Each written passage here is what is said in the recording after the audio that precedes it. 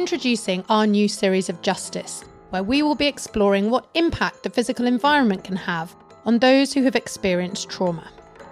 How can spaces be designed to create feelings of safety and to promote healing? And what key design elements do we need to consider when responding to trauma? There's lots of designers out there, but the ones who are experts in healing spaces are the ones who work with lived experience. Along with expert guests, we will be exploring a variety of physical contexts and why it's vital that we understand the potential physical space can have for hope and healing, but also for harm. I always say to prison architects, can you design something for people rather than prisoners? Our Justice podcast series, Healing Spaces, will be out this November. To keep up to date with all the latest episode releases, subscribe to Justice and follow us on Twitter @OST Charity.